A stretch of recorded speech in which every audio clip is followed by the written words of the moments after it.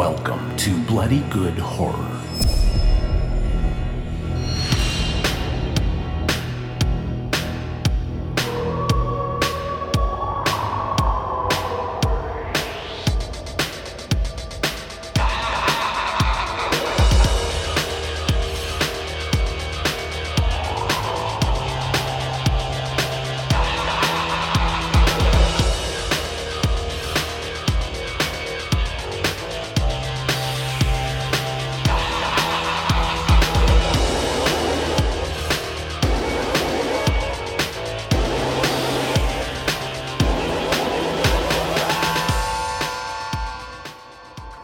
Hello everyone and welcome back to Bloody Good Horror. My name is Eric and I will be your host for this evening.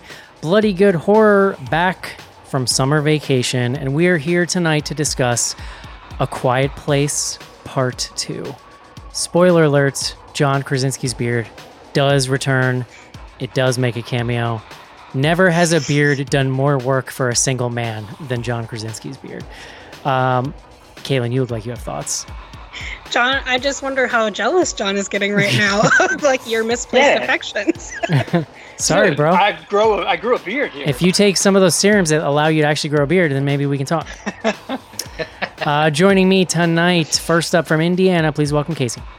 Hello. Next up from, where is she from? That's right, folks. Richmond, Virginia. Please welcome Caitlin to the show. Hello. And last up tonight, it's finally here. I can say it. From Manhattan, New York City, he's back, bitches. The pandemic can't keep him down. Although, joke's on him. It's starting again. Please welcome John to the show. It's kind of keeping me down, Eric. It's almost like we're welcoming you back for the first time, and it's like we're welcoming you back for the first time in a year and a half. Like, in your place has been this weird mid-Atlantic golf dad, weird mid-Atlantic golf dad person. Like, but you're like city schnorrs now. Like, you're back from the streets. I did not play golf one time. The entire time I was gone. You really looked like it though.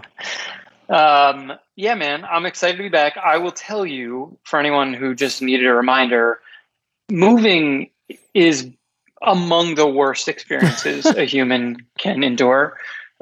This is why every time I move, I throw out a good 40% of my stuff. Well, I mean, we threw out a ton of shit, but I'm in New York by myself, which is like good, in some ways. Like, I don't have to deal with the 3 kids while trying to unpack, but like I'm unpacking 5 people's worth of stuff by myself, and it's a lot. John's living the Carrie Bradshaw dream. You lost me at I'm alone because that's my favorite part. I think I could get into your situation, but we should swap for a week, John. I'm also, as people may hear, I'm dealing with some new tech issues here. I set up my internet yesterday, a little hiccupy. So we'll see. I don't have my real rig, Eric. I don't have my rig. But you did turn your air conditioning off for me, so it's just like old times, buddy. I'm a pro. John, with that said, there are also some changes happening at Bloody Good Horror that we wanted to address tonight. Boy, howdy, Eric, are there changes. And it's not just my return to New York that you're referencing. No. We've been on break for 2 weeks. Thank you for everyone for bearing with us. It was a weird time, though, here at Bloody Good Horror HQ. Right at the top of vacation, we actually, chatted with Cece, who let us know that she was going to be taking a step back. She just felt like it was kind of the right thing for her to do, given a lot of stuff that's gone on. And so it was tough, and we were sad.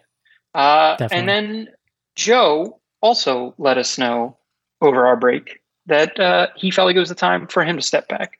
And that was also very, very sad. But, these are, as you were joking about, it's been a crazy time. You might say they're unprecedented times, John. Yeah.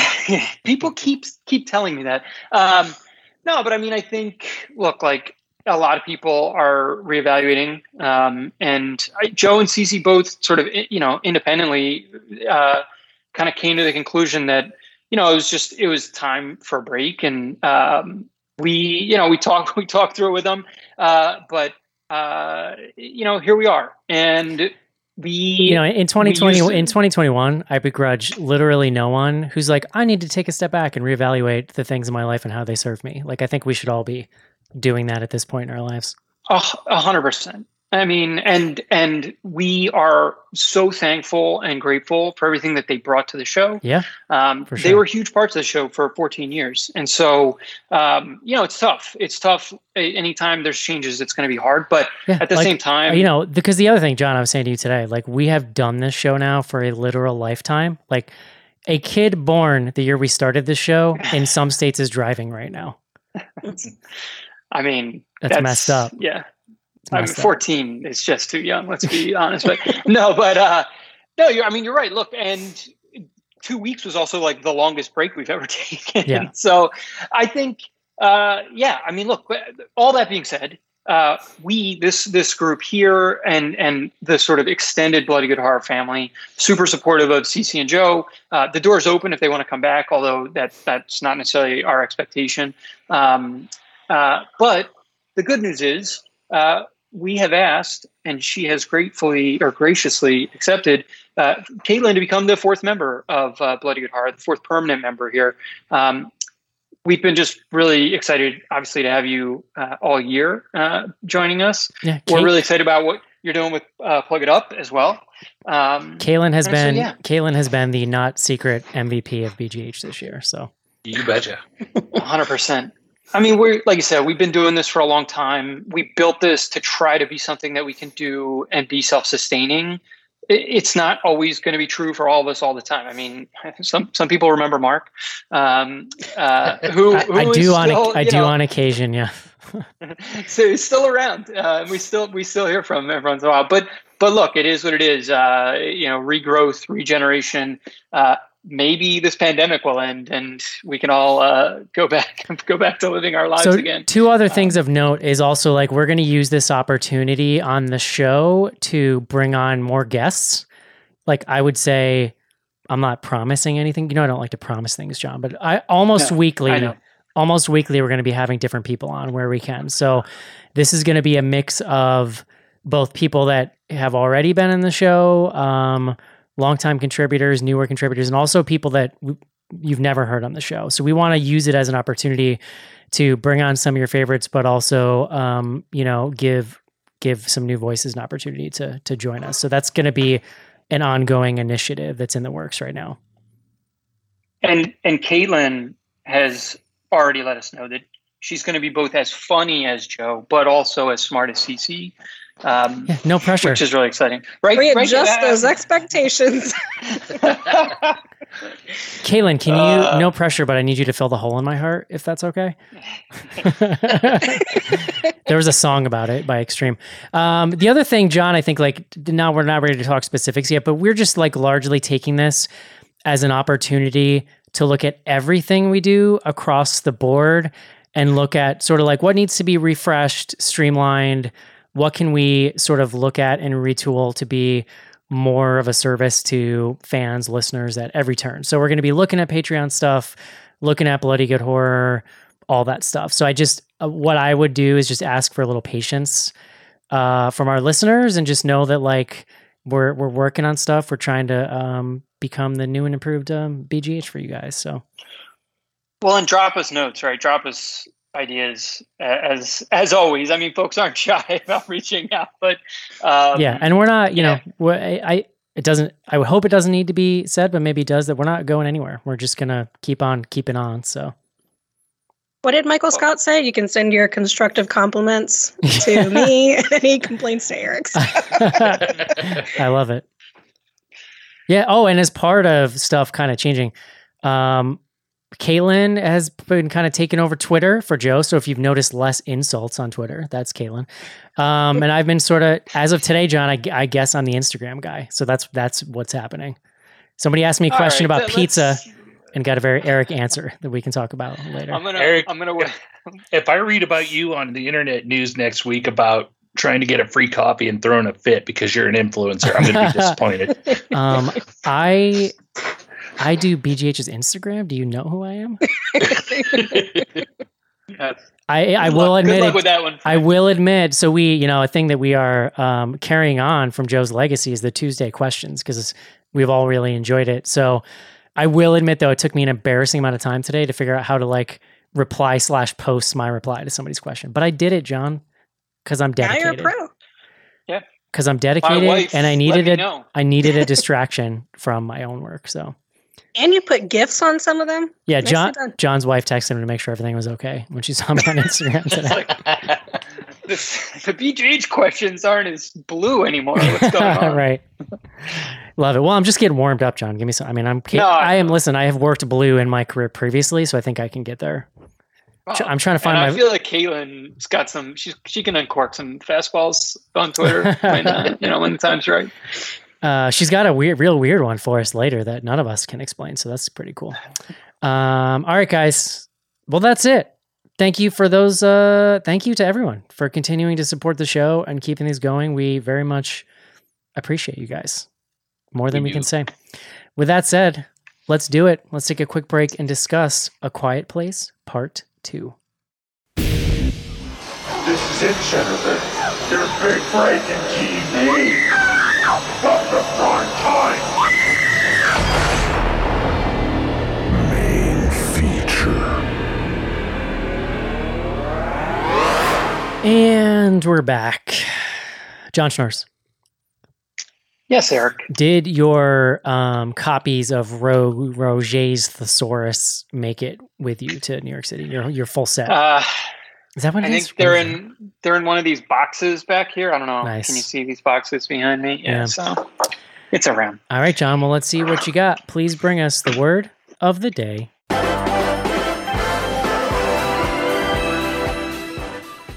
Eric, today's word. It's echolocation. I like it. Guess what? I looked. Didn't use it last time. Oh, Yay. That's incredible. Although the first word that I wanted to use, I did use last time, so I had to go to Which was what? second word. Can I get that one too? It was cochlea. Yes. That's an ear thing, right? Yeah, it's an ear thing. I don't remember. You hear that, folks? Speaking of change, there's a list. No, we I check these things every once in a while. So echolocation, it's kind of self-defining, I guess you'd say. It is the location of objects by reflected sound, in particular that used by animals such as dolphins and bats. I would say it is probably the defining characteristic of the. Mm-hmm. I don't know. What do we have a name for the aliens? Yeah, they're called Cloverfields, is what they're called. I thought they were Slendermen. They're little slender people. Listen, if they stood upright and put on a tux, I could see it. Yeah. I think the correct term was a Cloverfieldlet. Yeah. There we go. Okay. They are very similar to the Cloverfield monster, but like 1/40th the size, probably. I will remind you too, because I just Googled it too. I knew I had read this somewhere. The writers on the first film claim that they once pitched their idea as a Cloverfield-verse movie. Mm-hmm. Which makes sense. I like these movies better if I just believe that, if I'm being honest. Didn't John Krasinski write these movies? I think he wrote this one solo, I believe, and the other one was they wrote together. He was a co-writer. Gotcha. Okay. He did direct both films. He's a horror director now. Yeah. Jim. John, you want me to synopsize here, John? Beard. All right, I got this, John. Ready? This is A Quiet Place Part 2. Okay. If you just crack your knuckles like you're getting ready. If you recall, at the end of the last movie, I thought he was making the clicking noise. If you recall, at the end of the last movie, they finally at the end discovered that they could kill these things by making this loud shrieky sound that with the hearing aid to a speaker causes feedback, which makes all their little head plate receptor things open up so you can just kill them with a gun, because otherwise they're impervious to the gunshots. So that's how the movie ends. It ends with them, I believe it ends like as a smash cut, kind of similar to this one, with them like killing that monster. So we pick up here as I can't remember if it opens on the flashback or if it opens on them. I think it opens on the flashback. It does. So it starts with day one. and then It goes back to this scene, and you have to forgive me because I have not seen the first film since we saw it in theaters.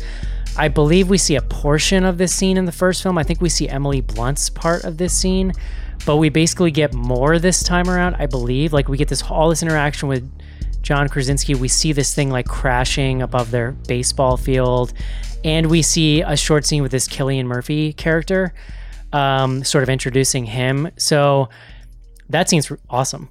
And then we come back to the now times, which is where they've just killed the monster. They're walking out. They have to leave their farmhouse because it's now like burned down and kind of infiltrated, basically. They basically wander. I can't remember. The geography in the first one was like very important. I couldn't super remember, but they kind of wander into like, it's a factory, right? And that's where they run into Cillian Murphy. It's like a steelworks. Yeah. Yeah. Foundry. Good word. Very Caitlin. nice. Could So have been a word. he pretends to not know them at first. He's like, we don't have any food or water, but then they recognize him. His plan doesn't work very well. And so he sort of agrees to like stay with them briefly or whatever. He tells them they have to leave. Yeah, but then he lets them stay though. All right. So Eric, this That's is why I later. synopsized the movie, and you. This is why I interrupt.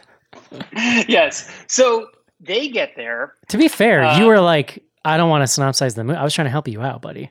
No, I know, I appreciate it, but here I'm interrupting to correct. How rude. So they get there. He has like all this like fancy stuff. Like he has. It's not really a vault. It's probably some kind of foundry or steel making device, but it sets up this gimmick where it's basically a sealed vault it's that's safety. solid iron. Yeah, like I say, that the monsters can't get in, but there's only like, I don't know, 5 or 10 minutes worth of air in there. So there's a lot of that becomes pretty important later. But they get there. He basically saves them, but then tells them, you got to go. This is after they've like talked about their relationship. One thing I'm going to try not to go into like rant mode about a lot of the like loose ends that come up in this movie, but You promised that you would. no, I will. I just meant not right now. It was sort of unclear to me like what exactly their relationship was, because they kept referencing his relationship to the dad. The dad's Lee, John Krasinski, and it was sort of like, you're not like him. Maybe you are. Like, I don't know. It was like, were they best friends? I thought they were brothers for a little while. The movie is unclear. I think he's just a dude in town that they knew. I think her point about you're not him is more like now. Like you're not like, in other words, it's like you're not stepping up the way he did. The other thing that you skipped over that is kind of important is they left the house because they saw the fire in the distance, right? Which was a signal. And that was a whole plot point in the previous film, was him lighting a fire every night to try to like communicate with people. But if he like, so we're told it's day 470 or something. So this is like more than a year, like almost a year and a half into this. It was, I also didn't understand why he was lighting the fire to signal for them to go. Because then he didn't want to talk to anybody. He was like, fuck off. Yeah, that's a good point, actually. So the reason he lets them stay, he doesn't actually let them stay. The daughter, in the like 12 hours that they're there, solves this like fairly elaborate puzzle whereby they get a radio transmission that says it's playing Beyond the Sea. Beside the sea. This is like some escape. This is like some escape room bullshit. Yes. So she realizes that it's coming from an island that's actually like only a day away from where they are. Because of the lyrics of the song. It's like that Seinfeld episode. Yes. Downtown. Downtown. Did you go downtown, George? This song. The timely references. So she leaves because she's gonna like save the day. And the mom basically tells Cillian Murphy, like, you got to go after her. And he agrees. And then not only does he agree, but then the daughter talks him into helping her on, I don't want to say it's a cockamamie plan, because like it's pretty objectively like correct. Like there's no tension about whether or not there's something good on the island. They know that if they can get to the island, like, I don't know. So, but that's ultimately like, I would also beg the day, question, like, if you have as much security as they have on this island, why would you be soliciting more people to come. Because I've seen I've seen enough of The Walking Dead to know that's not a good plan. Eric, We're shown there's bad people can all around with boats.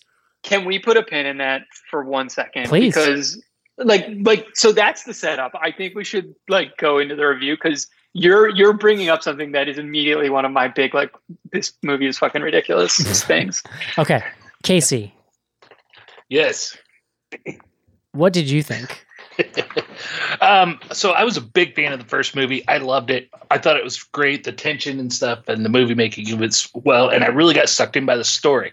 So coming around for Quiet Place 2, I wasn't necessarily looking for the same tension or anything like that. My biggest goal was to figure out what they did with the story in the second movie, because after the end of that first one and the way they set up these aliens and stuff and their power and the quiet, it's kind of like a Bird Box situation. And then you're kind of like, what the hell do you do? Dude, I brought up Bird Box in this movie. It's very similar. Oh, yeah. Seeing what they've done with this to expand it, though, for a second one, story-wise, I really liked. I got into it. Not necessarily the plot. I mean, I guess there's plot holes, there's some stretches and stuff, but the concept of getting away, the high-pitched sound, weaponizing it, getting out to the islands and stuff, it was kind of straight up post-apocalyptic type movie stuff. And it's pretty typical for usually a second and third act of a movie, but seeing it in a second movie so it could be a little more filled out was interesting. But there's definitely a lot they could have done to make it even more interesting. And the tension was not the same. It wasn't quite as scary as the first movie, which is why I came away saying, I like this, but not as much as the first one. Caitlin. So I think it's a pretty decent sequel. I really like that, the first movie had so much tension between the dad and the daughter, and then she kind of moves into that same role and same personality type. I think, Killian, I've been saying his name wrong all these years, apparently. I was going to go Cillian. The only reason why I know if that's correct. It is correct. Did you read my email, John? I worked with someone in Boston who was from Ireland. He had the accent and everything, who went to high school with Cillian Murphy, and he was the one who corrected me one day. Well, I learned that today. So there you go.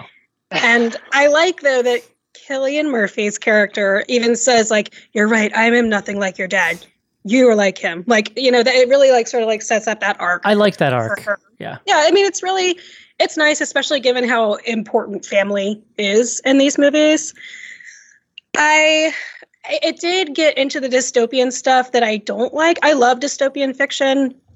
I love The Walking Dead, and it got into the parts of dystopian fiction that really make me uncomfortable, like when they meet the rogue survivors who are bad people, and one of the first things they do is take Reagan's jacket off, and you assume that they're looking for stuff, but it's also it just made me uncomfortable. It becomes threat of sexual violence. It becomes the road for 5 minutes. Yeah, I don't even know if that's where it was going, but yeah. All right, John, you sexy little surfer man. What'd you think? Sexy little surfer man. Man, you guys all said 5 things already that I wanted to respond to. I wasn't done, but we'll go to John. Caitlin, I'm sorry. Don't let Eric cut you off.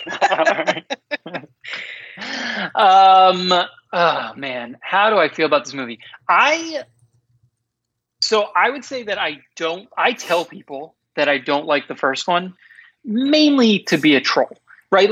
It is. Did you say that on the first show? I mean, my memory doesn't work that way. I think I was probably pretty positive. I mean, people can go back and listen, I'm probably not going to do that, but basically, I remember at the time thinking, Jesus Christ, there are so many plot holes in this movie. All of that stuff gets carried forward here. So just really quick to put that aside for a second, it's really well made, right? Casey, you said this one wasn't maybe as sort of tense or scary as the first one. I thought this was pretty friggin' tense and scary. I will say some of it for me is the kids and parent stuff. Maybe I'm just going through it because I'm not with my kids right now. I'm pretty sensitive to it more than I used to be, but Well, we can talk. Listen, Yeah. what they do, I cannot think of any justification for what they do to Emily Blunt and the baby character in this movie. Like, they are not characters. Oh, They don't have a story. Yeah. They're like props for an editing scenario where they want to chop back and forth. Like, that's the only reason they're in But this like, movie. no one has an arc in this movie except the arc that you all were just talking about, which is the older daughter or I guess the only daughter, and the Cillian Murphy character. And even that, like, hers is really the only one that you really care about. Everyone else is in this movie for sort of like tension, Just for delivery. tension. Yeah. Yeah, and it's effective. Like, there are at least 5 different sequences that are set up where you are legitimately holding your breath. Like, yeah. I mean, and they're very effective. Dude, and look, John Krasinski. Anytime the monsters are messing shit up in this movie, it's a good time. The monsters are very scary, and just like how desolate and how alone these people are is very well established. I thought they did another way to be nice about this film is that, like, it's very efficient. The movie's only like an hour and 35 minutes long. The plot, such as there is plot, is like delivered very quickly. Dude, I thought for sure, I was like, oh, this movie's going to make me watch it for 2 hours. I know it. And then I looked, I was like, it's only 90 minutes. But but I also feel like there's stuff on the cutting room floor. There's got to be storyline somewhere. There is, but I think they made the decision to like maximize tension, maximize sort of that visceral impact. It's economical. And yeah, which is like, I would say that's a good trait for the film.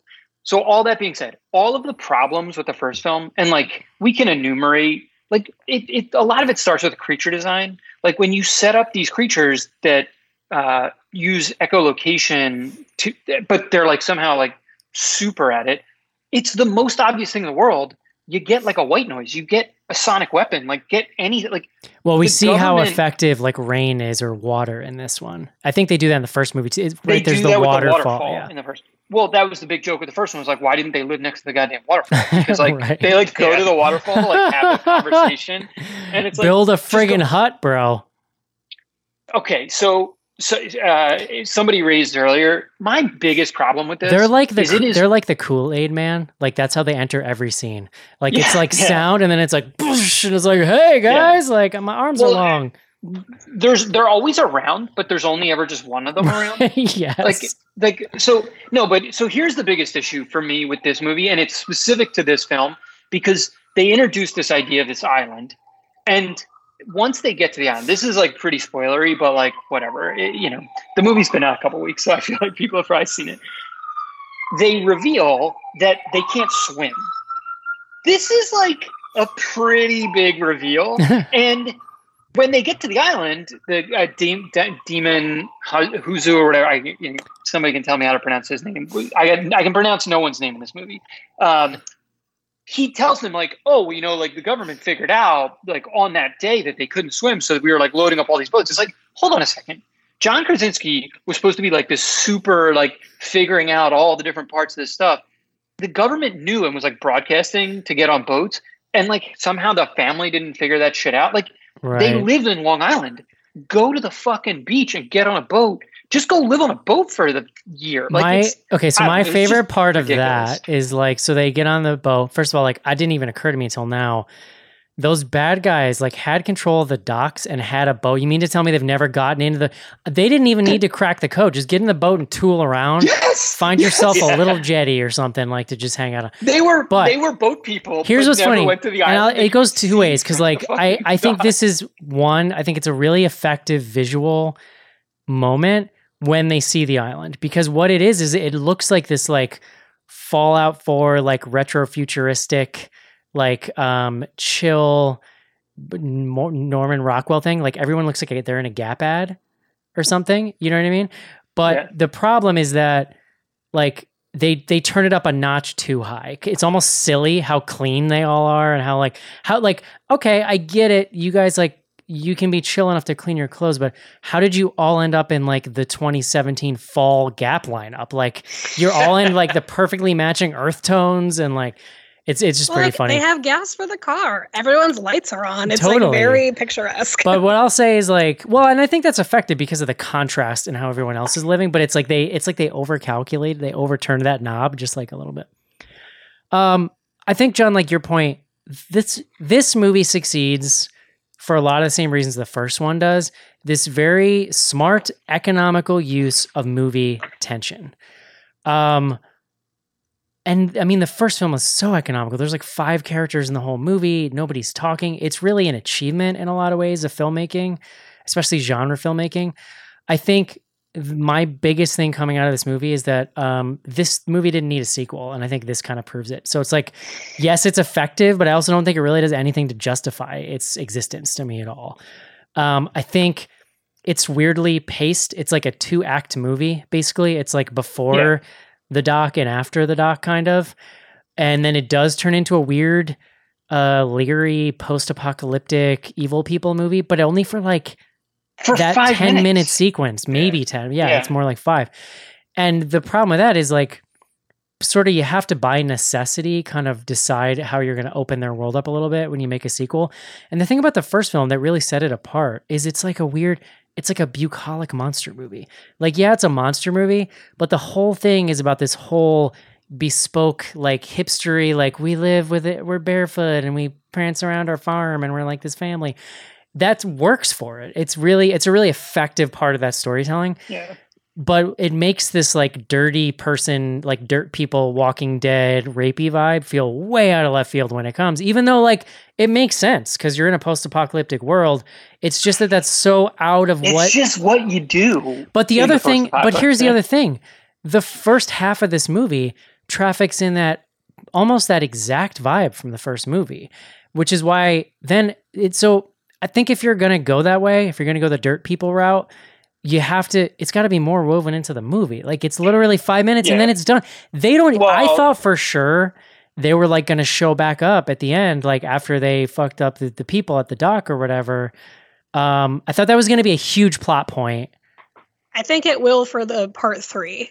Well, like but don't do it. Cillian Murphy, he does tee it up in a conversation, you know, where when they first arrive at his place and he says something to the effect of like, you know, a lot of people aren't worth saving. I guess you haven't figured that out yet. Like he's had run-ins. No, with totally. them. And that's like I get it from a personal standpoint. In our year of the Lord 2021, I don't need to see movies about what the apocalypse looks like because I'm living it in slow motion every goddamn day. Okay, yeah, well, so that's another part and of it, for sure. It's just impossible for me to view that stuff in a vacuum now. Somebody in 20 years might go back to this movie and be like, "That's a really effective little thriller. I really dig that." For me, there's just parts of it that are like I'm not into.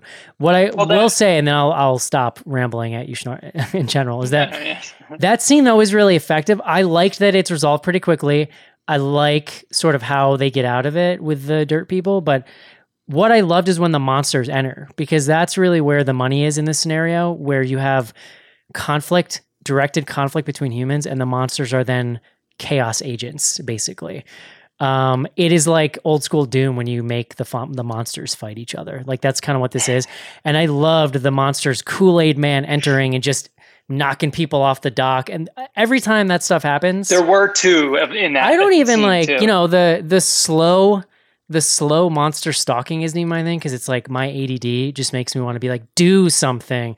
But when it's pure chaos and people are just getting tossed, I am 100% in on this movie. Yeah. I will say it's a little bit saccharine, but I loved like the callback from the beginning where like Cillian Murphy's character makes eye contact and he does like the little dive sign language. I was like, oh my God, he's crying. Caitlin, I'm so glad you brought this up because this was one of my biggest. I think I missed one that. of my biggest pet peeves. Okay. So he learns the sign language for dive in the very beginning of the movie. Where does he learn it? At a baseball game. You don't say dive in baseball. Yes, you do. You dive for home. No, you slide. Well, that's also true. And isn't that like a decision the runner's really making in the moment though? They're not like getting told to do it.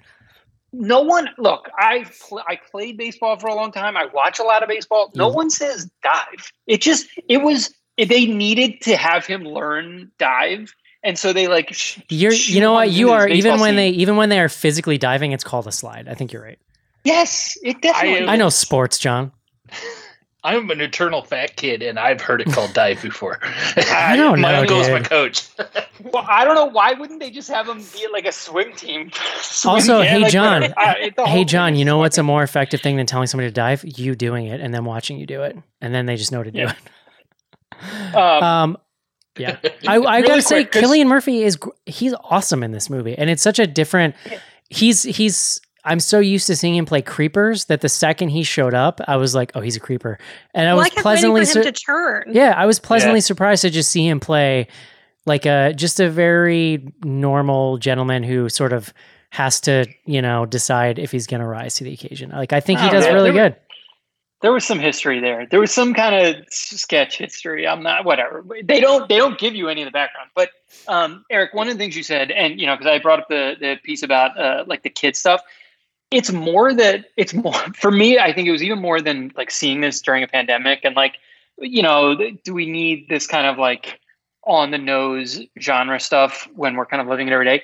The inability of Emily Blunt and then obviously Cillian Murphy, whose kids were all dead, the inability of the parents to protect their children is just, it was such a kick in the balls. Like that's what made it like like we're getting ready to like send our kids back to school with the goddamn like pandemic like on fire, and it's I just terrible. felt It's, like really terrifying. At the point that we are using suffocating the baby as like a plot point for pure tension, I was like, you know what? I'm tapping out on this. Like I'm officially not on board with this as a movie trope. Like, because so part of the problem with like Emily Blunt does get some stuff to do in the movie, but because she doesn't have really, she's alone for most of the movie. So she doesn't even get to non-verbally communicate with people.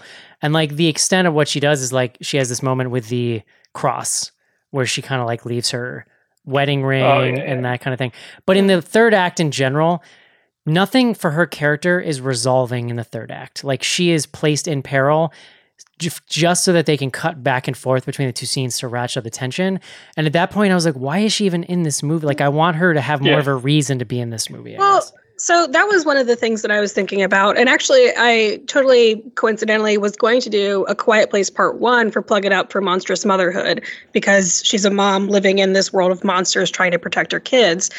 And I got a little frustrated at first that that's what she's reduced to. Like her whole character is protect the baby, get some, I assume, antibiotics for the son, get some oxygen. Like everything she does is in service of her kids. But I mean, that's not like an inaccurate way to portray what parents would be like in like a dystopic. You're not wrong. It's still a movie, but I take your point. Yeah, I don't know. Like it was something that I was thinking about, but I was like, I don't have kids, but I was just like, well, if I did, I'm sure that I would be in her same position. But I did find myself wanting a little more for her. Like the most acting I think that we get from her is when, and John, this is where I wanted to come back at you a little bit. I do think that the older son gets a little bit of an arc because he's very scared for a lot of the movie, and he, blasts the radio signal at the end and shoots the alien, which is like he gets his little bravery. You know arc. what I missed? He gets a moment. He gets Why? a moment. But like the most acting we get from Emily Blunt is her. Like we have a lingering shot on her face of like how I guess like in awe and proud she is of her son.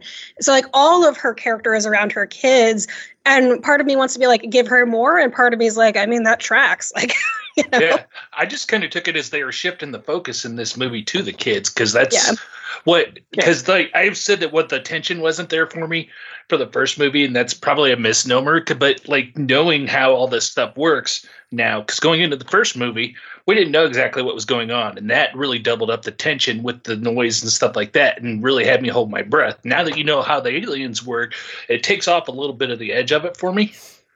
And so them shifting that focus to the movie away from Emily Blunt, because we already got rid of John Krasinski, and focusing on those kids and what they're doing and how they're putting themselves in peril, that for me is better tension for this movie where the mystery's already revealed. Yeah, I that really is- like. I really like the Yeah, decision that's to definitely what have. they were trying to do. I really like the decision to have the daughter like be the kind of main arc for sure. I have a question about the son. Why does he? Because I think I either missed something or they didn't explain it. And before I complain about it, I'd like to know which one happened. Why does he leave the hatch when Emily Blunt is gone? Is he just bored? Curious. Yeah, basically. Also, Yeah. bear traps like He's crush. real dumb. Bear traps like crush your bones into dust. Yeah, so the he's not idea gonna that he's live. just up and walking around is horseshit. Tetanus. I was like, he needs a tetanus shot or he's gonna fucking die. And No, but It's he, not he like was, a- he's listen, walking around like 12 hours. It's not a later. flesh Yeah. wound. It's not a flesh wound. Those things are like literal steel traps. Like it's not. she does even say like it didn't break the bone, like when they're Bullshit. whispering to each Yeah, other. that's not how that works. She did say that. Caitlin's right. They at least like make an attempt to explain it, but totally agree. No, that was my problem with him. I mean, Casey, you're right. Like it's not even a bad idea to have the kids be the focus. But Emily Blunt, like we still get several minutes of her walking to this drugstore. Like why That's not true. just like why not just don't show it at all? The boy, the whole time he's leaving, you're just like, what the fuck are you doing? Now it was intentional. Like that was. Again, it bordered for me on emotional manipulation. Well, because it's always that's a he fine leaves line, the dude. baby. Like because I understand that you use characters' emotional arcs to manipulate, but it's like there's a line where it feels like kind of gross sometimes. It just feels like that's all they're doing, and you know, okay. I mean, it worked. Like I was emotionally responding. I am emotionally responding right now, but like You sound you know, emotional, John. If I'm being honest. Yeah, I was having a lot of emotions watching this thing last night. So Yeah, man, it's a ride. I will say, like, the image of the monster, like, crashing the Gap party is amazing. Like, to just see him running Yeah. across that like, very idyllic lawn and launching. I just love, you know what it is? Specifically, I love the people launching. I love the, like, they always crash into the scene. They just go like this and they just throw someone out of the Yeah. way. So, It's but here's awesome. a question: what do the monsters want? Like, are they just there to Food. knock people around? They want us to but shut do the they fuck eat the up. people? I don't know, John. What do I look like? do they eat the people? Like, why are they just want to kill all the people? I mean, that Apex whatever. predator. Also, Some people just want to watch may the be an world idiot. burn, John. I thought that they could fly. I was like, so they No. can't swim, but I thought they could fly. You're I don't thinking know, that's me of being dumb. you're thinking of Tremors 2, which is where I always am. which is where the graboids morph and they metamorphose into like these little things that actually, John, have little sonar or no, they're like heat reading things that come up out of their heads. Mhm. Then they in the third one, maybe it's the third Tremors where they fly. I think it's Yeah, I think it is the third. I don't think it was in the because second Tremors one. 2 is called Aftershocks and it's very thought- very good. I was going to say maybe you were just getting confused with like 10. Does 10 Cloverfield Lane? Can they fly in that? Something does. Well, the way that they, like Eric said, the way that they like launch in, Yeah. it's very like, and they don't have wings. I don't know why I was thinking that, but yeah. It's like a helicopter situation. They Maybe kinda, you're like, thinking spin about all the around. people who fly through the air when they get launched by the monsters. Yeah. But it is very Jurassic Park. Like when Cillian Murphy like hears the rustling in the boat, I was like, "Oh, the pterodactyl escaped Jurassic Park and is about to attack the They're people." very pterodactyl. Yeah. What do you think? What's the theory on what's going on here? Like, do we think this was an accidental crash? Is this like a Prometheus style, like bio attack by another civilization that's just dropping some nasty shit on us? Yeah. Well, so in the movie, in this movie, isn't in that day one scene? My understanding. So like he walks into the supermarket, John Krasinski, and he's like talking to the guy who owns the supermarket, and that guy is watching something on TV that I thought was There's something about a missile or something. It was. Like, Well, he was like, it was. he says, they think it's a bomb, Yeah. and then they're like, "Oh, they that's show, so like, sad." Yeah. Yeah, they show a split second of like people running away, like on the news. So my takeaway was these things are landing all over. It's more of like a Independence Day situation where they're like staking out all the land masses. But none of that explains what the aliens are there for, because they're just running around Like well, well, my point is killing people. these aliens were not flying the ship, presumably. So like they were either sent here in some kind of like bioweapon pod, or like or another alien was driving like a space prison kind of deal, like a space prison wagon, and these guys were in the back. Did we know in the first movie that they were space aliens, or were they just assumed monsters and we didn't know where they came from? I thought they were just monsters, but this one we literally get an image of them like from the sky. Yeah, I thought that they figured out that, or they like suspected they were. I do have to say, I identified during this movie that the way the like Apocalypse opens up, this is like a top 5 genre trope for me. The in the moment quick destruction of society, like. But I like specifically that moment, like you're talking about, John, right before the screw turns, where like you just hear some background noise of some shit going down, but you're still like, well, I gotta buy my bread to make my kid's sandwich, and then like you turn around and the world is effed. Like I have realized like this Dawn of the Dead, Bird Box, like The Mist. I love when the shit goes down real quick, John. And now I get why, because it's not fun to watch happen slowly in real time. Yeah. Can we jump back to the what do we want to call them? The doc people? No. Sure. So it's been a year, right? Like, or maybe like a little more than a year. What was going on with their skin? I don't know. Because like the girl had weird eyes. Yeah. The little girl, yeah. Here's the other thing. Brilliant but stupid. The attaching the like shame bells to the guy, because like cool idea, except you're standing right next to him. Have you seen what these things do to anyone in the vicinity of sound? Like that doesn't make any sense. But I loved the visual of the little girl like being like rah, and then like attaching the thing to his neck. It's very episode 1 of The Walking Dead, you know, like a little girl and you're like, ha! But this is a microcosm of my problem with modern screenwriting in general. That a modern screenwriter gets to the scene and goes, man, wouldn't it be awesome if this girl looked up, was creepy, and then attached like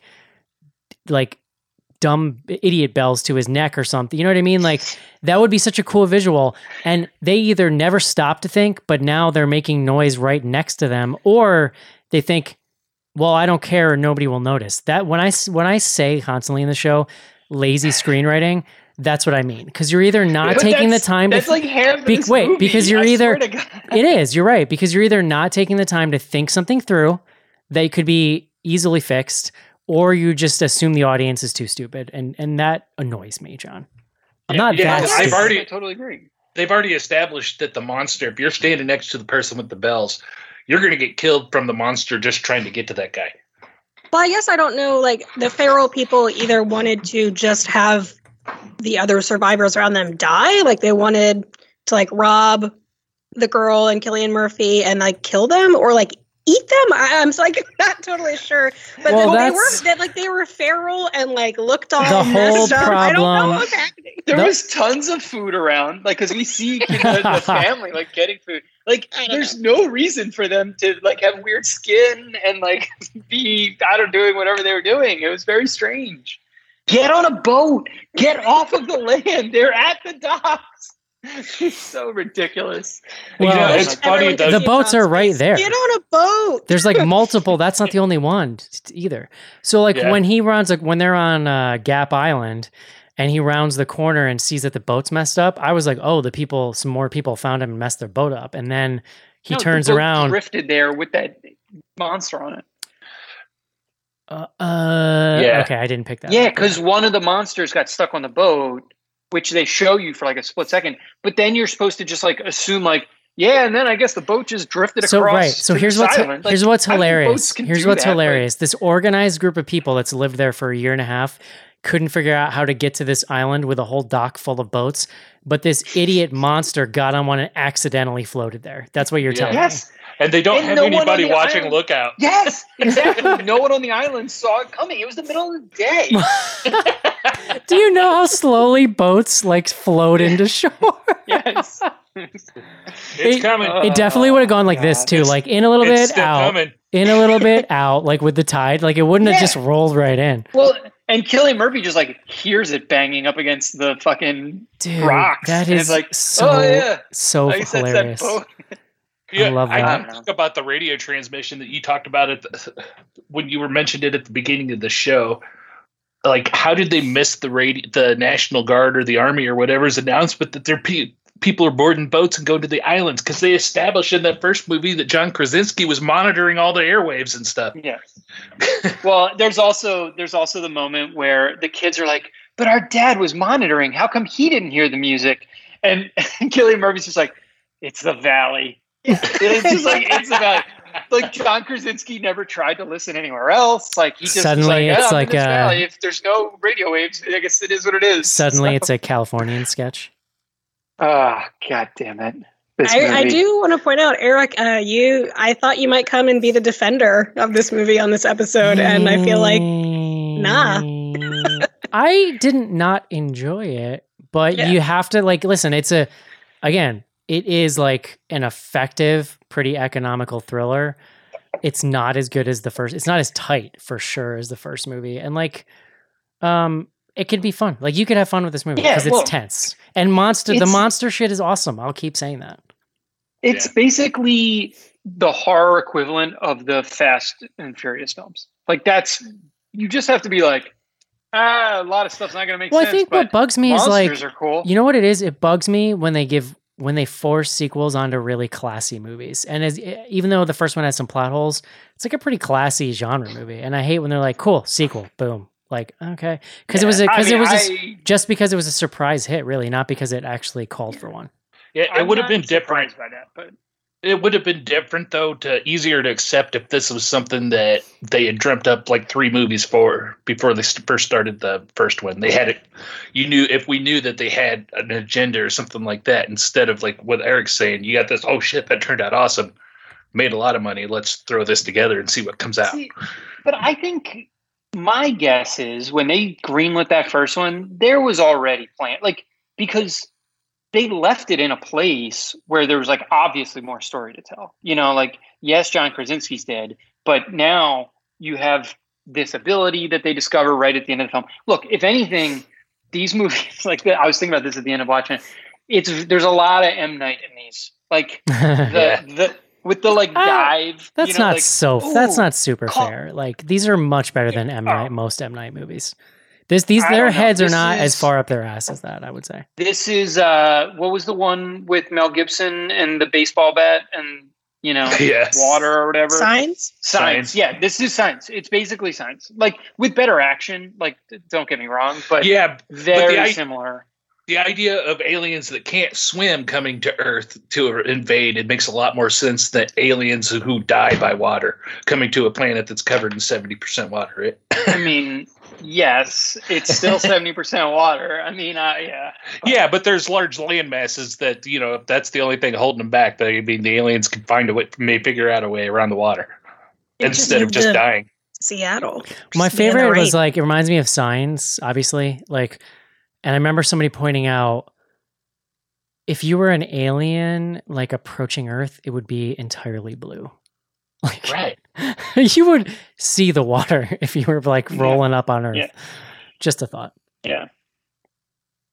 Yeah, well, look, and guess what? There's a lot of water. There's also a fuckload of tiny islands that the humans can just go live on and not have any problems with these aliens anymore. Well, these ones I are mean, not. it's These a ones are shittier not. civilization, These ones are for not sure, but- intelligent like these aliens, or Yeah. seemingly. Maybe I'm wrong, but it's like when they talk about doing a movie on the Predator home planet, and then you have to picture a Predator being a crossing guard or a taxi driver or something. It's sort of it sounds better in concept than I think it actually would be. You know what I'm saying? Yeah. Well, No, I do. do we think part 3 is just going to be really loud? They're going to be blasting that feedback sound, and it's not going to be a quiet place anymore. Yeah, and it's going to be an hour and a half of people saying, huh? Yeah. Okay. Although when you get this island idea thrown in there and the aliens can't swim, do you think this could bridge to Waterworld eventually? Waterworld. They all just live on boats. Yeah. I saw Waterworld at a drive-in. 1990, when did that come out? 97, does that sound right? Or 96? No, that was earlier Before now. then. Yeah. So I saw 93 Waterworld at the maybe? drive-in. I was a kid. The first movie, Pocahontas. Ooh. the Disney Pocahontas, and then Waterworld. It was like the only time I went to the drive-in as a kid. That's the only reason. Killer double feature. Yeah. I don't think I really understood the drive-in as a kid, if I'm being honest, because I was like, but I'm like sweaty and there's like bugs. Like I don't, and we're in the back of a car. Like I'm not comfortable. I don't understand it now, and I'm. Yeah. We were flirting on both sides of the spectrum for Waterworld, by the way. It was 95. Okay. I think I just like the drive-in. It's like I like to know the drive-in is there. I'm not sure it's for me, John. You know? I took Delaney, years ago, we took Delaney to my drive-in back home. Really excited. We saw one of the Shrek movies, like the third one. I was really excited for the experience, but it was like 105 degrees, I think, and the whole place was swarming with mosquitoes, and it was just a miserable experience. I saw unless it's like 60 degrees out and no bugs. Yeah. I saw I went to the drive-in one time in Florida, which the wild thing about the ones in Florida is they're open year round. And just like so old. And in the concession place were all these like, I'll call them moths, but they were more like birds. I think they're like called giant wood moths or something. They have a wingspan of like 7 or 8 inches. And it looks like you're in Jurassic Park. And they were like flying around buzzing people's heads while they were waiting for their like garbage food. Not to alarm you, but there's literally a moth that size on your shirt right now. I actually just got nervous for a second. All right, guys. For those of you that are just listening. Here's the moment of truth. Quiet Place Part 2. Would you recommend it, John? Oh, man. I think you're going to say yes. I'm going to say no. Ooh. Yeah. I jinxed you know it. what? You did. Because I was close. If you like Quiet Place 1, like, I don't know, just go watch this one probably. But. Caitlin. Yeah. Casey. Yeah. I'm also going to say yes. But like, just, you know, we take things seriously intentionally because it makes for better discussion. But like, you know, it's just a dumb movie. Just watch it. It's fine. It's good monster shit. If you like Kool-Aid Man monsters that just burst in and toss people, which who doesn't? And I think you're going to... That action, you will get delivered that action if that's what you're looking for. Yeah. I had not thought of the Kool-Aid Man. That was a good call. It's like his noise, and then everybody goes, eh? And then it's just like, brah, just like out of nowhere. It's a good gimmick. Might as well run into the ground. It works. Here we are. All right, ladies and gents, that's going to do it for A Quiet Place Part 2. Let's take a quick break and do some fan mail. Tuesday night. It's 30 years later. And right on schedule, the killings start up again. 6 so far, maybe more. It's back, and it's mad. Take your pick, Billy boy. Something bad's going to happen to one of us. Get out of Derry while you still can. I'm going back in. This time I'm going to kill it. No. Something's coming. The thrilling conclusion of Stephen King's It, Tuesday night.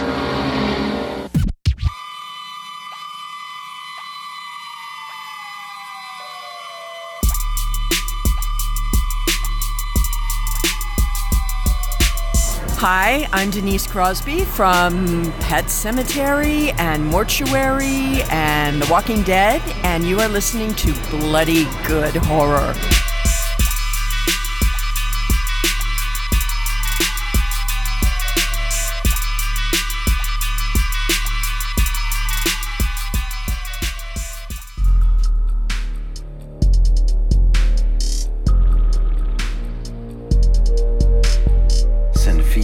info@bloodygoodhorror.com or on Twitter using hashtag AskBGH. Join Patreon to get back episodes and much more.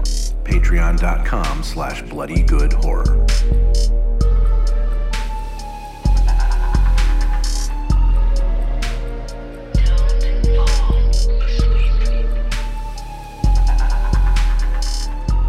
And we're back. Info at bloodygoodhorror.com. It helps if I check my email before the show. Let's see what we got. Hey, we got a note from Alyssa on the book club. Hello, everyone. July's read, The Elementals by Michael McDowell. Hey, Schnars, are you not coming out of your speakers there? Because I'm getting feedback now. The Elementals by Michael McDowell was a huge success. So many readers enjoyed it. Highly recommended. For August, we'll be checking out We Need to Do Something by Max Booth III about a family stuck in close quarters during a storm when... bad things start to happen. September is Hispanic Heritage Month, so the book club choice for patrons to choose from will all be by Hispanic Latinx authors. Thanks for letting me run the book club. I love our horror community. Sure, Alyssa, you've been killing it. Love that. So you can check that out. You can go to bloodygoodhorror.com. You can also look us up on Goodreads. That's like an ongoing monthly thing, the book club. I'll just add to that. I started reading McDowell's The Elementals last night after seeing everybody's reaction in the book club, and I stayed up till almost 2 a.m. reading, so I blame Alyssa. And I think they're on Reddit now, right? Yes. r/BGH book club. You're right. Oh, that's right. They moved to Reddit. Sorry, I'm just reading something quick. All right. We just got, John, breaking news. A very heartfelt email. I'm going to change to my heartfelt email voice. Are you ready? This is from Chris. What a good time to get this. Chris says, "Hey guys, I'm a longtime listener of the podcast. I wanted to write in and say that this month's the 10-year anniversary since I randomly discovered you on iTunes. Since then," so that would have put us in 2011, John. It was 10 years ago. "Since then, I've kept to myself and haven't been that active in the community. In fact, despite being an early patron, it took me a few years to finally join the Slack channel. When I did, I happened to join right in the middle of someone discussing their pet passing away. Awkward. No, that's just Slack, Chris. That's okay. Like it's Slack is just a microcosm of life. We just experience it all together in our little pod there. Regardless of the fact that I've kept to being a lurker since then, this podcast has meant the world to me. And I wanted to tell you that seeing how you have all changed and grown over the years has been incredible and fun to see. Plus the changes you've made along the way, adding Cece, giving Joe his bumper. They've been just as great. Moreover, the same can be said for the challenges you faced. R.I.P. Mark." I like that. Mark's dead. "It seems you always take things in stride and make an enjoyable experience no matter what." What an amazing, this email was sent like 2 days ago, John. So he couldn't have known that we were going through even more changes. What a nice message. "I'm glad to have had you all in my life for the past 10 years, as every time I've dealt with hard challenges, I've turned to you for a nice break from it all." We always like hearing that. "And I also want to credit you for helping me to become an even greater horror fan, Joe Bob fan, and a semi-functioning adult throughout that time." Welcome to the semi-functioning adult club, Chris. I'm the president. Hopefully when the day comes that another meetup happens, I finally stop saying I'll be there and actually show up. Until then, I'll hold back in saying how each crew member is amazing in their own unique way. Thanks again for the past 10 years and hopefully for another 10. Sincerely, Chris from Orlando, who moved to Philly and now lives in Miami. Wow, that's a friggin' journey there, Chris. If we do 10 more years, John, I'll be 49, that's a thing. So yeah, that was a really really cool email there. My friend Chris, I'm glad was I found nice. that. Let me see. I think that's it for emails. Really quick here.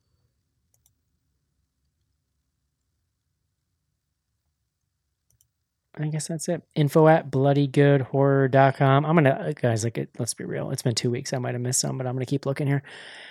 Casey. It's time to pass the torch to you, my friend, our new Twitter person. Woo! And then I will do some Instagram after that. Alrighty. We have our hashtag out there, AskBGH. Send us a question every week. Kate will be tipping you off. I haven't looked at it. Has it continued to be Portuguese Grey's Anatomy cosplayers? Sadly, no. And they left on a cliffhanger, too, according to Google Translate. First tweet up here comes from our longtime friend, Tracy, at TREXESDYD, Quiet Place 2. When did the baby eat? I assume she is breastfeeding, but when did that happen? Newborns eat constantly. Is she just the idea. You know what the other thing that newborns do constantly, Casey? They cry. Yeah. They also grow, which means this box that you've made to perfectly fit them like an iPhone is going to be good for 2 weeks. I can't hear you. I cannot hear you, John. I remember You getting look wonderful, though. nervous in the first movie when they were building the cooler for the baby. I didn't know for sure where they were going. So The baby box. The baby cooler, the baby little coffin thing. It does make me nervous. I don't know when the baby ate. And honestly, like, I'm not a parent, but when you're breastfeeding, don't you need to consume like a lot of food? Calories, yeah. You lose weight. Yeah, you actively lose weight if you don't, most people. Feed that baby. John. Oh. Yeah. About the baby. Can you hear me? Kinda? The yeah. baby? Yeah. Yes. Yes, I can hear you, John. This is going great. Baby. Hey, you're just going to get me ranting about the baby situation. So here's what it is, John. When you start talking, I can't hear you for the first second. So if you're going to say something, you need to commit to like a couple of sentences. How's that sound? Cool. Casey, continue, please. All right. Next up, Alex Jones. Of the panel members, who would each of you not want to be stuck in a quiet place situation with because you know they wouldn't be able to keep their goddamn pie hole shut? I was saying this to Elizabeth while we were watching, like, this is how I would ruin it. Because, like, here's the moment where you'd forget what reality was the second you wake up and you roll over and go, because, like, I don't know where I am most mornings when I wake up. Like, you're not thinking I'm in the apocalypse. You just roll over and you make some noise. And that's when most people, I think, would get it. I am a scream sneezer, which is like a big shame of mine. But like, I'm a really loud scream sneezer. So I would die and, Is there a sneeze in any of these movies? Like some sneeze tension? I can't remember. The other one, like farting. Not everyone has control over their farts, dude. Like, sometimes... Like when you're asleep? Yeah. People toot all the time when they're sleeping. I was going to say, you figure we're in a post-apocalyptic situation. Eric and John, we've all slept in the same room before. There's not going to be electricity. I'm not going to have a CPAP. I'm getting left behind. Oh, you're done. Dude, snorers, you're done, bro. You're definitely done. You're getting tossed by the Kool-Aid man. Exactly. Toot sweet. I talk a lot, so I would also, in addition to scream sneezing, just not be able to shut the fuck up. Same, Caitlin. Same. Kid situation is unbelievable. I mean, my children don't stop talking. Like if they start talking, so it is physical. So like the daughter in the first movie they mentioned here was 4. Dude, 4-year-olds, I don't care. You can tell them it's the apocalypse all day long. 4-year-olds cannot shut up. And it's not their fault. They do not own self-control yet. Eric, I hate to tell you this, but that doesn't always go away because my 21-year-old still talks that much. Well, we'll just be talking over each other then for our whole lives. It's going to be fun. All right. Up next, we have at Drake Dangerson 1 writes to us, what's your favorite Cillian Murphy role? Oh, that's a good 28 question. Days Later. I heard he's amazing on that Peaky Blinders show, but I haven't seen it. Yeah. I tried to watch that, and I couldn't get completely into it, but he was good in that. I really like him as Scarecrow in those Batman movies, but it's largely because I love the gimmick of like the hallucination gas. Like I think that's pretty brilliant. He's great. Yeah.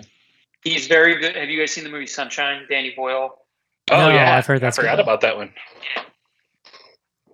He's a good actor. I think he's good in everything he does for the most part. Yeah.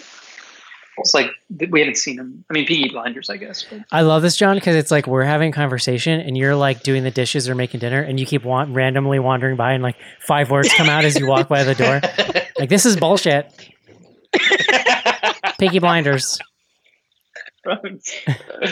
All right. Next up, our good friend, ad attorney at Space writes, what is your favorite quiet place to relax? Good question. I used to travel for work a lot and sort of like the chaos of traveling and then finally getting to a hotel and like cranking the hotel AC up so that it's like super like chilly in there and super quiet, putting in earplugs and just sort of like melting into the bed. That's a good quiet moment. Yeah, man. It is nice. I like that early morning hour when I get up, get ready for work and fix my coffee before everybody else is up and kind of, puttering around and checking my email and reading my news. Yeah, I'm with you there. That's some nice quiet time. Can I try? Are you getting me? Is it better? You sound doing great. The dishes? Oh, thanks, Kaylin. In Maryland, we have a screen porch. Big fan of the screen porch. late night screen porch. Everybody else is asleep. There's like a little couch out there, outdoor couch. Yeah, That's I'm down with that. choice. Nice.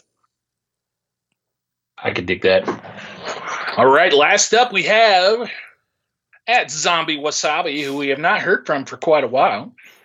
Schnars' I trainer. don't believe. Schnars is Yeah. this is the lady who trained Schnars, I think. That's what I thought. She acts too. Who- She does movies, like indie movies. Nice. She's coming out with guns ablazing here. Who would be the first to make a sound in the Quiet Place situation? I think it would probably be at All Right Fine, which is that guy Mark that you may remember from the show. Who would be what? The best at being quiet? Is that what he said? No, the first to make a sound. Oh, Mark. I don't. Nah, Mark's pretty zen these days. I think he'd probably be cool. I wouldn't be cool with this. I'm not very quiet. I mean, as Casey has already indicated, if we went to sleep, it could get ugly. But because I know I really fart like, too. Yeah. Somebody would say something bad about Halloween 6, and I'd just be like,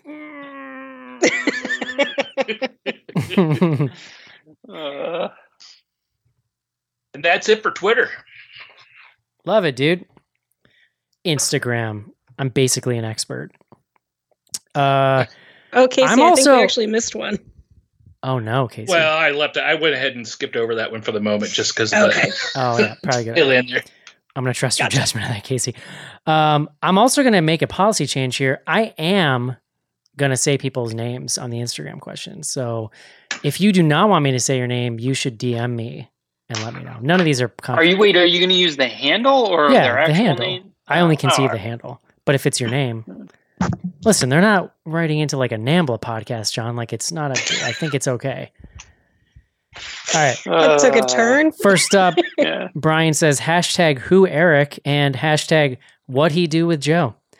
I searched Instagram to see if they had a dog is phone gif. They don't, but that's what I wanted to say. Let's see. Gag Me with a Chainsaw says predictions for Jordan Peele's Nope. I mean, it's going to be really good, I would assume. Eric, I liked your response. Yeah, I'm a little angry at the poster because it's so obtuse. It's like, why? Why are you doing this to me? Like, tell me what this movie's about or don't. But like, it's a poster. There's not a trailer yet, right? I just don't like It's it. just a poster, I think. It was just like the announcement. It was like there is a movie. That's basically all I saw. Oh, my mom actually was like, "Oh, did you see Jordan Peele's got a new movie coming out called Hope?" And I was like, "I think it's no." That's amazing. She's the best. You may have spoiled her whole day, though. She's like, "Oh, that movie sounds good. Hope," and you say, "No, it's Nope." So no. But yeah, I don't. It's you know what, Caitlin? Here's why it's rare that I have that strong of thoughts about a poster. So I'm just gonna trust my gut on this one that it's not cool. I don't like it. I would say, as far as in the spirit of the actual question, my first guess is Aliens, just for going off the poster. But there's that little string of pennants or whatever coming off. It makes me hope some kind of weird circus. But you know. This is a really good one. I have some thoughts on, but you guys go first. Is Halloween too commercialized nowadays? I mean, like the holiday, not the films. Yeah, I think they mean the holiday. Yeah. Yeah. Isn't it? Is it? I mean, that's what it. It's just, I mean, we live in a broken down commercialized society. Like everything is commercialized. Yeah, that's kind of what. Wow, we do. you went fucking full dark. We live in late stage capitalism, John. That's kind of the name of the game. Like nothing is You sacred. know, for me, what it boils down to, sorry, John, I was going to say it more than anything. I just love that I can get access to this crap easily that I love, where I couldn't as a kid. So That's it's kind of nice to have a pick and choose. What I would, the same way that I would love mom and pop video stores, like I miss regional or even like single old. Like I remember going to Halloween, like there was a costume shop that we would go to every year. Like it's just Spirit Halloween is the thing, but it's, the fact that Spirit business is alive and kicking is a good thing, I think, in general. John, you look just pregnant with thought right now.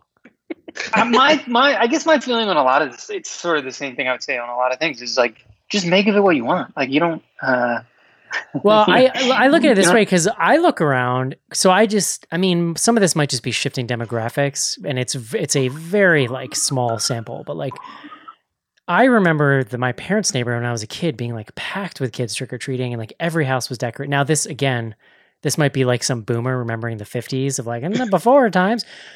But I feel like there's a lot less of that now. And so like, to me, anything that keeps Halloween going, even if it is commercialized, I'm into it. Like, cause I just feel like there's a lot less DIY Halloween spirit than I remember as a kid in general. So.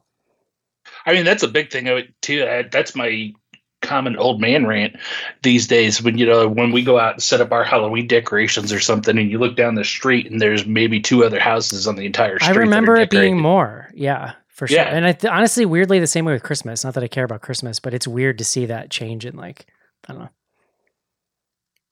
know. I feel like a lot of people go hog wild, but you live in the city, John. You live in the city. That doesn't count. That's not real America. Yeah. I'm off. I mean, like Caitlin and Casey live in real America, year. John. Huh? I said Caitlin and Casey live in real America. Oh, easy. I live in the city. Okay, just Casey. Suburbs. Just Casey. Yeah, I thought that was an interesting question. Do we really need? This is from CHH 1138. Do we really need more Exorcist sequels? No. I don't think we need any. I really did like the series, though, I will say. The series was fun. But sequels, I mean, isn't Chris McNeil, Ellen Burstyn, she's going to be a part of it, right? Sure. I mean, not that like changes your answer, I suppose, but... What I just Who's learned... making it? It's somebody legit. I thought that was involved, no? I'm not trying to be a dick here. How old is Ellen Burstyn? She's got to be 90, She's got to be right? super old. Yeah, she looks old as Exorcist. I mean, like she's looking real like old in Requiem for a Dream. That's not like I didn't say she looked bad. She just looked old. Requiem for a Dream was like 25 years ago almost. I mean, she was pretty old in that too. Real good question. What, John? Go ahead. I just remembered something that I wanted to bring up earlier. It's not related to any of these questions, but the question did just make me think of it. Eric, did you see who the production company was on A Quiet Place Part 2? No. I think they did the first one too. Trauma? Our old buddies at Platinum Dunes. Wow. Yes, I getting did back catch in the that. game. Nice. Yeah. Nice. And this whole movie had more colors than just amber, so that's cool. That's a good improvement. I mean, from previous. they've grown. Yeah. They've grown. They've gotten with the times. I like it. Eric, it's the color of our energy. I mean, it's not the color of energy. Next up, Tasha Lou 7. Will you be reviewing Quiet Place Part 2? You're welcome. P.S. Love the show. Oh, and then, John, I know you don't understand emojis, John, but then she gave us the heart face emoji where there's like hearts floating around. So feel the She's going to be very excited. Yeah. Next did up, you tell her that we were doing it? I did. I figured out how to respond, and then I did that. Next up, Paul JSSSS. Eric, do you still have the Uncle Traveling Matt phobia? So for new listeners, John, wasn't really the show like, okay, there was an Uncle Traveling Matt doll in my house that looked like the devil. You can find online if you Google it. It's terrifying. And I used to have like real legit nightmares about it. I was then, of course, tortured by it from my older brother, which is really cool and chill. It was like the Annabelle doll, where it's just like so obviously evil. Yes, but now imagine your brother will do shit like wake you up in the middle of the night with it hovering over your face, like that kind of thing. Annabelle did that, I think. That was like the sequel. So I don't. Maybe. My answer to this was like, I don't know, but why push it? You know. This one's great. Okay, Emprezia. Who did the review of Skinned Deep? They got it quoted. They got quoted for it on Amazon Prime Video. So I looked this up, John. We reviewed this movie Skinned Deep in 2008. Let's see. So here's what it says in Amazon Prime. For his 2004 debut as writer, producer, director, this guy 100% wrote this, Gabe Bartalos created this, quote, demented gift from the B-movie gods, bloody good horror, about a rural clan of psychotic freaks, the killing spree, quote, that takes us places and shows us things we've never seen before. Dread Central. You see that, John? We were quoted above Dread Central. Wait, who did you go and look up who did the review? Well, I'm getting there, John. I'm reading this. And the final girl that may be their depraved undoing. What does that mean? Starring Warwick Davis and Jason Duger. Is that like of that show with the Mormons? The Dugers? No, that was just kidding. So, Duggar. Thank you, Caitlin. So I looked it up. It's our boy Todd, who I would say he's the most prolific writer. He probably might still edge Luca only because like Todd no BS, wrote 2 reviews a week for years. Like he never missed a week. Yeah. Because he just liked doing it. Like he was like a superhuman. And also, so Todd Rigney, he is now an indie director, writer. He did the movie Found, which we reviewed. Which we saw at Horror Hound. Just a fantastic indie movie. So I don't think he directed that one, just to be fair. I think he wrote it. It was based, he wrote wrote it. That's right. Which is awesome, dude. You know, a BGH fam done good, John. So there you go. And he's even got a couple novels out there too, because Found was originally a novel, I believe, that he wrote. Okay. So his legacy now living on Amazon Prime. So that's pretty cool. That was, I just skinned deep. Yeah. And I just forgot what I was doing midstream. I'm on Instagram. Here we go. John, I can't answer this question because food, but Jeff Harkin says famous Ray's or famous original Ray's or Joe's original Korean barbecue. I responded, I have celiac and I like, let me tell you about fiber. So that's, you may not know this, but that's our buddy Jeff Harkins. My buddy from growing up. Okay. He designed the Reanimator shirt / Oh God. Oh, that, okay. Amazing. The best. I need another one of those, by the way. Hey, bro. But I said Joe's. I mean, I don't think it was a serious question necessarily, but Joe's Pizza is probably the best. Wasn't that a whole thing on Seinfeld? When Kramer was lost? Well, there was a whole thing about Ray's and he's like, I'm in front of Ray's Pizza, and he's like, which one? He's like, oh, you know, like that. Famous original Ray's, or Prisoner 007. Did you secretly kill Joe and are now wearing him as an oversized trench coat? The answer is yes. Come on, Eric. You'd have to get that tucked in a little bit if you were going to. This is Chris. Bone in or boneless wings? I'm pretty good with either. Yeah, whatever you want to do. I'm fascinated by all of the various vegan wings that they do on cauliflower on that show there, Hot Ones. Well, they have cauliflower ones, but they're also definitely some that are just some like weird fake meat situation. Seitan. Yeah. Seitan's pretty good. You know what I learned yesterday? Speaking of vegan meat, that corn, you know that stuff, is made out of like fungus protein. I thought it was made out of corn because why the hell would you name it that? I read a whole article about how the like fungus that they make corn out of is like a new thing now because they're finding new ways to use it with the whole like meatless meat boom. Mm-hmm. And they're like, yeah, corn. I'm like, what idiot came up with that? Like I got angry about it reading this article. It's all about sustainability too, though, right? Well, yeah. Fungus is pretty easy to keep going. Of course, it's easy, but corn. What? Corn. I was vegan for a very long time, and I never really got into corn. Are we going to get in trouble? How is it spelled with a Q? Like Q-U-O-R-N. I'll be honest, I don't get the Seton thing or whatever that stuff. Like that stuff looks like a goddamn nightmare to me, and I don't care what you do to it. It has the texture of meat. Like I feel like if I'm gonna go for texture, like that. You ever seen just a block of it though? It is a wide awake nightmare. Like, yeah, I mean, so is meat. Okay, you got me. My question is, why do we have to have a substitute corn? It's not though, Casey. It's just meat. That's my point. Okay, it's called Q-U-O-R-N or some shit or Q-O-R-N. And it's just a thing you see with like Morningstar Farms and all that stuff. It's just a meat substitute. Okay. Yeah. I was thinking it was a substitute corn, and I'm like, but why? Casey, because you are thinking the way this person should have thought, this conglomerate, when they named this crap. Like, I'm so angry. Well, to be fair, I'm also from Indiana, so. Right. Like, you got threatened that they were trying to replace corn. What the hell are you guys talking about? I think that makes sense. Back up, bro. I get it, dude. Get off our corner. Oh, my God. Absolutely amazing. Well, fellas and ladies, that's it for the Gram. Very abrupt, Eric. Very abrupt. I need more warning when you're on the last one. I think we're also we're gonna be maybe doing a little less theatrical and a little more just. I think we're gonna get real wet and wild, John, with our movie picks here. So why not? I mean, I demanded that we embrace the Delta variant, but you... Hot Girl Summer is over. Suggested. Hot Girl Summer is over. It's now the dawn of Delta, and it's time to go back inside. So here we are.